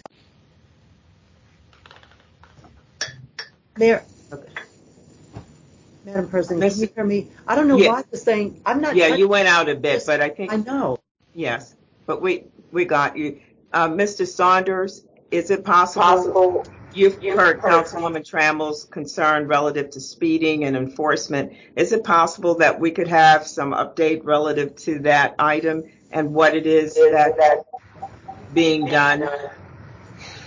Madam President. I'm not in this moment, Mr. Saunders, but if we could maybe bring that back for Monday as well. For Monday, or if the chairwoman would be amenable, it could be a good conversation for our Public Safety Committee and talk about how we collaborate between our operations, our public works funding, as well as policing, et cetera. So we have some items that are in process for us related to speed enforcement using technology, as well as, so we'd love to have a more of a work session style conversation with council on how we address neighborhood speeding. Thank you, Mr. Saunders. Councilwoman Trammell, would that be okay to just come back to, because it sounds as if there could be a more comprehensive discussion, bringing it back to your Public Safety Committee? Madam President, I don't know what's going on with this computer. Now I can't see. It cut me off a minute ago, and I didn't touch this thing. But anyway, the citizens are just saying that they are just sick and tired of nothing being done about public safety as far as the speeding. And they talk about, y'all are talking about putting, the common devices, and they're just going over them on McGuire Drive. They're just going around them. The common devices that we have down in the street that we work so hard to get them on. And also the guy just texted me again and just said, what are you going to do about Walmsley Boulevard? You can't put common devices there because it's the speed limit, they're going 60 to 70 miles an hour and on that stretch. And also on Warwick Road, the 4400 block of Warwick Road. Another text from a lady over there this morning. But Lincoln, I appreciate all your help that you can give me and what I can let the citizens know how we're going to address this issue. Thank you, Madam President. Thank you, Ms. Trammell. And Mr. Saunders, based on the fact that Councilwoman Trammell has very specific locations she wants to address, I think if you could reach out to Councilwoman Trammell to absolutely see when this could get into a work session and a report back to the full body. Certainly, thank you. Mr. Eckelberg? Yes, ma'am. What I want to do now is move on to the transportation reassignments that I mentioned. There are $20 million in transportation projects that were planned for FY22 that are not in the proposed FY22. $5 million of those planned projects that were listed on that previous slide have gone to Complete Streets, and $15 million is the special fund. And the special fund is the CVTA, Central Virginia Transportation Authority. Want to make one note here, and I think the council member is aware of this. The budget office asked that I let everybody know that they received notification from the state that they will be getting an additional $1.5 million for FY22 that is specifically tied to the Forest Hill Avenue project that's ongoing, and that distribution will occur in FY22 and progress will be made in FY23. But council will need to approve an amendment to the budget in order to accept those additional state funds and keep this project moving forward. So that's just one correction to the budget that they asked me to make you folks aware of. And then Ordinance 2021. Mr. Eckelberger, yes. Before you move forward from the prior slide, Councilwoman Robertson, did you have a question in that regard? Yes, ma'am. Thank you very much. The $20 million that has been reassigned to Complete Streets and a special fund of $15 what is the special fund purpose of the use of that 15 million, and what projects are being delayed or not followed through as planned by moving this money? Is there a list of something like that? There is nothing to my knowledge that is not going to be followed through with. This is a technical adjustment. The 15 million is a technical adjustment to show the money where you're legally required not to put the CVTA money in your general fund. And this simply reflects that legal requirement. This money used to be appropriated as general fund money. Now it's going to be appropriated as special fund money. And I have a slide on that if I can go to the next one. Mr. Eckelberger, before you leave, Mr. Saunders, were you going to comment on that slide 22? Why don't we, I'll wait till after Bill, and if I wanted to provide any clarification, I'll do that then. But if Bill has another slide, let's have that first. Yes. As I said, we've got slides on all kinds of stuff. And the General Assembly created the Central Virginia Transportation Authority on May 1st, 2020. 50% of CVTA funds are proportionately returned to each locality within the jurisdiction of the fund. And Richmond is one of 9 localities that are covered by the Central Virginia Transportation Authority. The financial guidance that accompanied the state legislation stated that CVTA funds should be deposited to a special fund, not the general fund. So CVTA funds must be used for transportation projects. The CVTA funds that are in Ordinance 2021-015 that apply to this fiscal year are $12.5 million, and the CIP has 15 being moved. Proposed for FY22 is 16.7, with 8.1 million coming from CIP. And again, these show up in that special fund now, and that's why I made the comment earlier about perhaps showing these in the budget like you do with the public utilities non-general funds might be helpful. But your total for the CVTA, including your CIP funds for this year, is 27.2, and proposed for FY22 is 24.8. That just reiterates something that I said, that the initial transfer was 12.2 million. So if Lincoln has more to add to that. Mr. Saunders, you were going to make a comment at this point. Was there something additional? I feel like Bill covered it, but if there's further questions, I think it's just that the move to the special fund to then distribute is just our way of demonstrating to the General Assembly and others that we are dedicating the local share to transportation and not using it to supplant other revenues. Thank you. Mr. Eckelberger? Yeah, I think the word that Lincoln used there is very important. They want to make sure you're not supplanting, that this money is going for stuff you otherwise would not have been doing, instead of just replacing your dollars that you were going to spend anyway. Moving on to the next slide, city equipment and other investments. There's $7 million proposed versus $5 million planned. There's an increase of $2 million.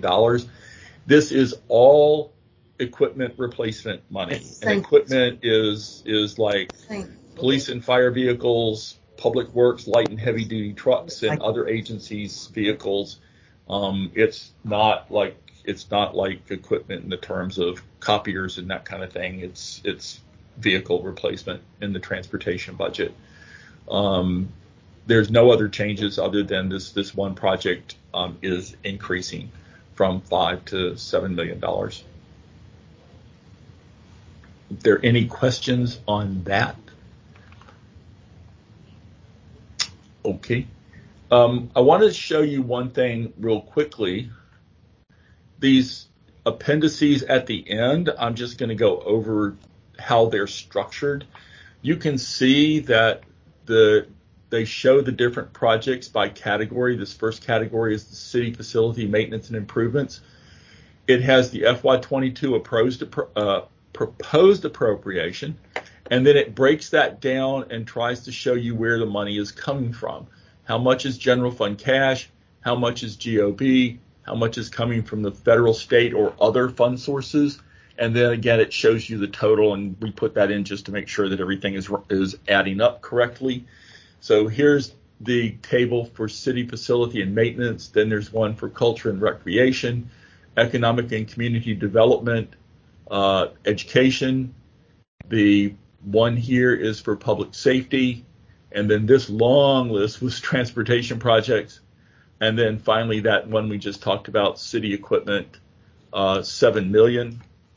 And one of the things I want to draw your attention to is because many of you used this as a source of funds in your operating amendments, this general fund cash total, it totals a little over $7 million, but the bulk of that came from your fund balance policy. You'll recall that your fund balance policy has a requirement that 40% of the fund balance be allocated for future capital projects. And the administration has honored that fund balance policy, and they have added some additional cash. But if it's council's desire to take some of this cash and move it out, these are the projects that you would have to reduce in order to get money out of the capital budget. City Hall renovations is mostly cash. Major building maintenance is entirely cash. Most of the school capital maintenance is cash. And the entirety of the John Marshall Courts building renovations is from cash. There's no cash in transportation, and there's no cash in this projects for equipment. That wraps up the presentation. I want to go back if I can find it. Oh, there it is. To this slide, and I don't know if you can see that. Can you see the slide on the African American Heritage Campus? No, it is not on screen. Okay, let me get back to you and do my screen share again, because that's an important project to many of you, and I don't want that to. Here it is. Now you should be able to see it. Am I right? Yes. Okay, you can see that now. This is the slide that was prepared to go in the presentation I just did. For some reason, a different version of this slide is actually in the presentation, and I will correct that and make sure that the clerk gets a corrected copy. But it's the same information, but when you get down to the remaining need, there's $8.4 million that would have to be appropriated at some point, either in addition to what's in the 6-year plan, or more than likely these are just monies that fall outside of the 6-year plan. They would fall in FY27 or 28 instead of in FY22 through 26. But I wanted you to see this slide so that you would have the full information about this project, because I know it's important to many of you. And that's it for the capital presentation, and I managed to rush through that with 3 minutes to spare. Mr. Eckelberger, thank you. I do want to follow up relative to this slide number 1, but I can hold the questions because I'm aware that there are state funds as well, and so I'd like to have us all have a complete understanding about the implications for utilization, implications for this work that is scheduled over the next several years, and as well as what those funds will be usable for, et cetera. So it's a larger response than I think we would have time for, but I will follow up with you, and that can be shared with members as well. Councilwoman Larson, and then Councilwoman Robertson. Thank you, Dr. Newbill. Question for the administration, I believe. Can we get some clarification on the status of CIP dollars for the ambulance authority? The council had taken action to put some money back from fund balance funds. I believe that was last year based on the previous year's fund balance. And it looks like there might be another portion of that coming forward. And I just want clarity to see if that project has been finished, if the project is still outstanding, if funds are still needed. So if somebody could look into that, I'd appreciate it. Thank you. Councilwoman Robertson. Thank you, Madam Chair. A couple of questions. One, I'd like to know what is for the fund balance policy that we have as it relates to cash at 40%. I'd like to know at what percentage are we? Are we at 40, above 40, less than 40? Secondly, would also like to know if there is a slide in this presentation, I may have missed it, I had to step out for a moment, in regards to the 13 new projects, the 10 projects that funding was removed from, the 9 projects that there was an increase in, the 2 projects that were decreases. If there isn't, is there a slide that we can have that specify those specific projects so that we can easily find them? I think if you go to the appendices that you'll find the projects planned versus the appropriation. If not, that slide is one that we have available and we can provide it, but I think it's in the appendices already.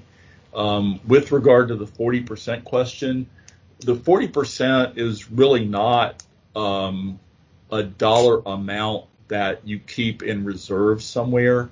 The 40% is simply that at the end of the year, if you have $1 million left over as your fund balance, 40% of that fund balance goes to capital, and I believe it's 40%. 10% goes for 50% goes for the rainy day fund until the rainy day fund reaches its statutory maximum, and then which you're not at yet. And then 40% is allocated for capital projects, and 10% is for other items that the mayor and city council might agree to spend the money on.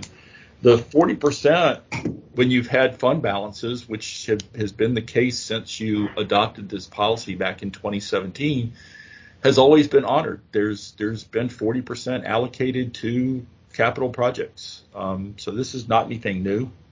And I hope that answers your question. Sorry, the reason I'm asking that it presented some confusion for me as it relates to the total dollar amount that is in this budget that is for cash as a way of funding it versus bonds. And I just wanted to make sure that there was that I don't confuse the two, because from what you're saying now, there is no policy. We don't have a policy of the amount of cash we want to put in, cash payments versus bonding for our CFP budget. Is that correct? You're correct. You do not. Council does not have a policy that indicates how much it would like to see allocated in a budget for cash versus GO bonds. What the administration did this year is they took the fund balance policy and then they added on top of the fund balance policy. So your cash in the capital budget is actually more than what would be reflected in the fund balance policy. And that is something that the bond rating agencies would probably be very happy with.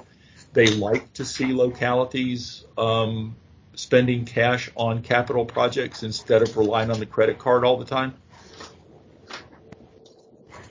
Understood. Okay. I think that the distinction that I think that is important to make is that whereas we may determine that of our total CIP expenditures, we purposefully look at trying to have 40% of that as a cash versus bonds. That is not a policy.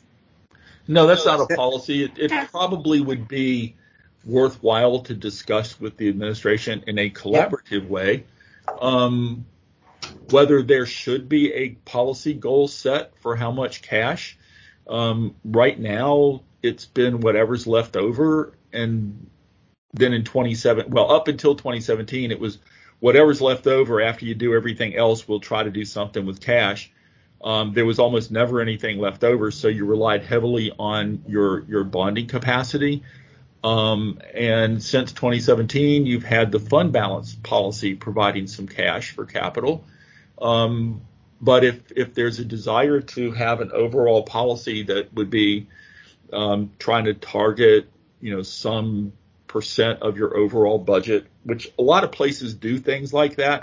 They'll say, I want to spend 5% of my budget, my cash budget on capital, or 10%. The percentage is not the important thing. The important thing is, perhaps to work with the administration to come up with a policy that would be a guideline that when times are good, not necessarily when times are like the COVID year, but when times are good, that you're going to try to do X percentage of your general fund revenues as capital.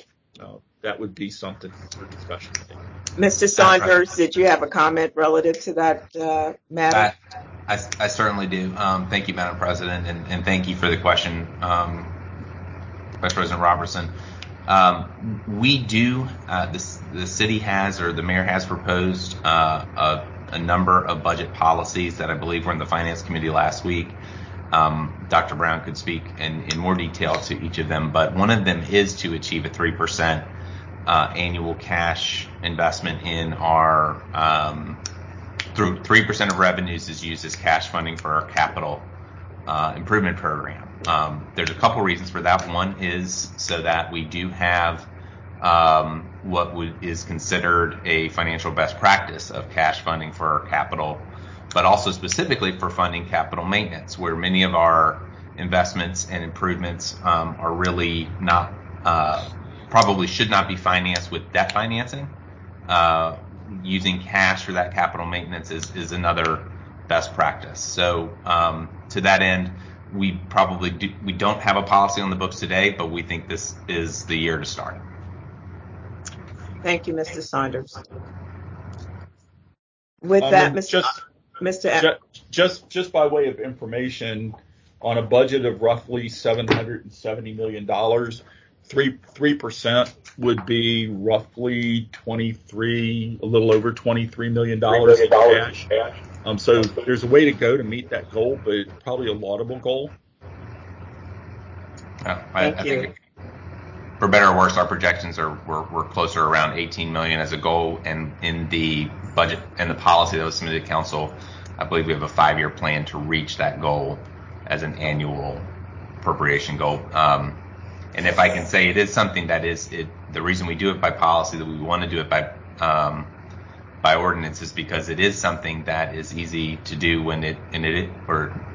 it's easy to not do it when times are tough, but it is part of how we get where we are today with many hundreds of millions, 280, I believe, millions in deferred maintenance for city facilities. Thank you, Mr. Saunders, and look forward to more discussion relative to that item. Members, Mr. Eckelberger, any further comment relative to your presentation on CIP at this point? No, that concludes the CIP presentation that we prepared for you today. Okay. I want to say thank you for that. Members, just as a reminder, we have a work session on this Wednesday, the 21st. It is a budget amendment work session where we will review the amendments and attempt to move towards consensus. Then on Friday at noon, our proposed CIP budget amendments are due. Mr. Eckelberger, any comment relative to either of those items you'd like us to be mindful of at this point? No, just that, as I was going to remind folks, so thank you. The work session is on Wednesday, and we will distribute that sheet again, the spreadsheet that has all of your proposed amendments. And I think the Jay Brown intends to provide your impact statements. And that first meeting will be some general discussion, I hope, about the things you want to accomplish and the way you intend to go about getting the money for accomplishing those things. I would remind everybody that as the discussion goes forward, if you feel there's a need for a text amendment, that you can go ahead and ask for those to be included on the list. And then for Friday, the capital amendments are due by noon. We will try to turn those around and get a list out to folks for them to proofread and give us corrections before they go public. So probably the turnaround time for those corrections would be sometime Monday. I think that's all I've got. Thank you.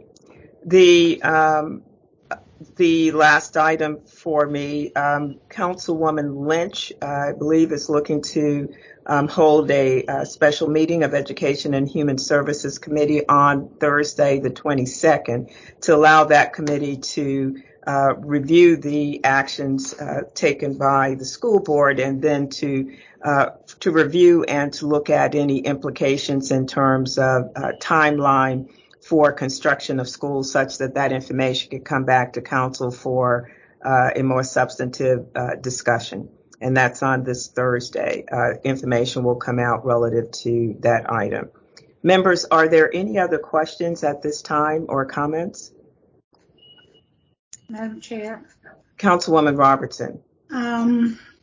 I do not have, or I can't see where I have on my calendar for Wednesday a special budget session.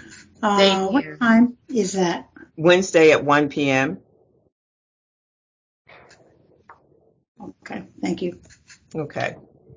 Seeing no other questions at this time, and again, thank you, Mr. Eckelberger, for your presentation. Thank you, Mr. Saunders.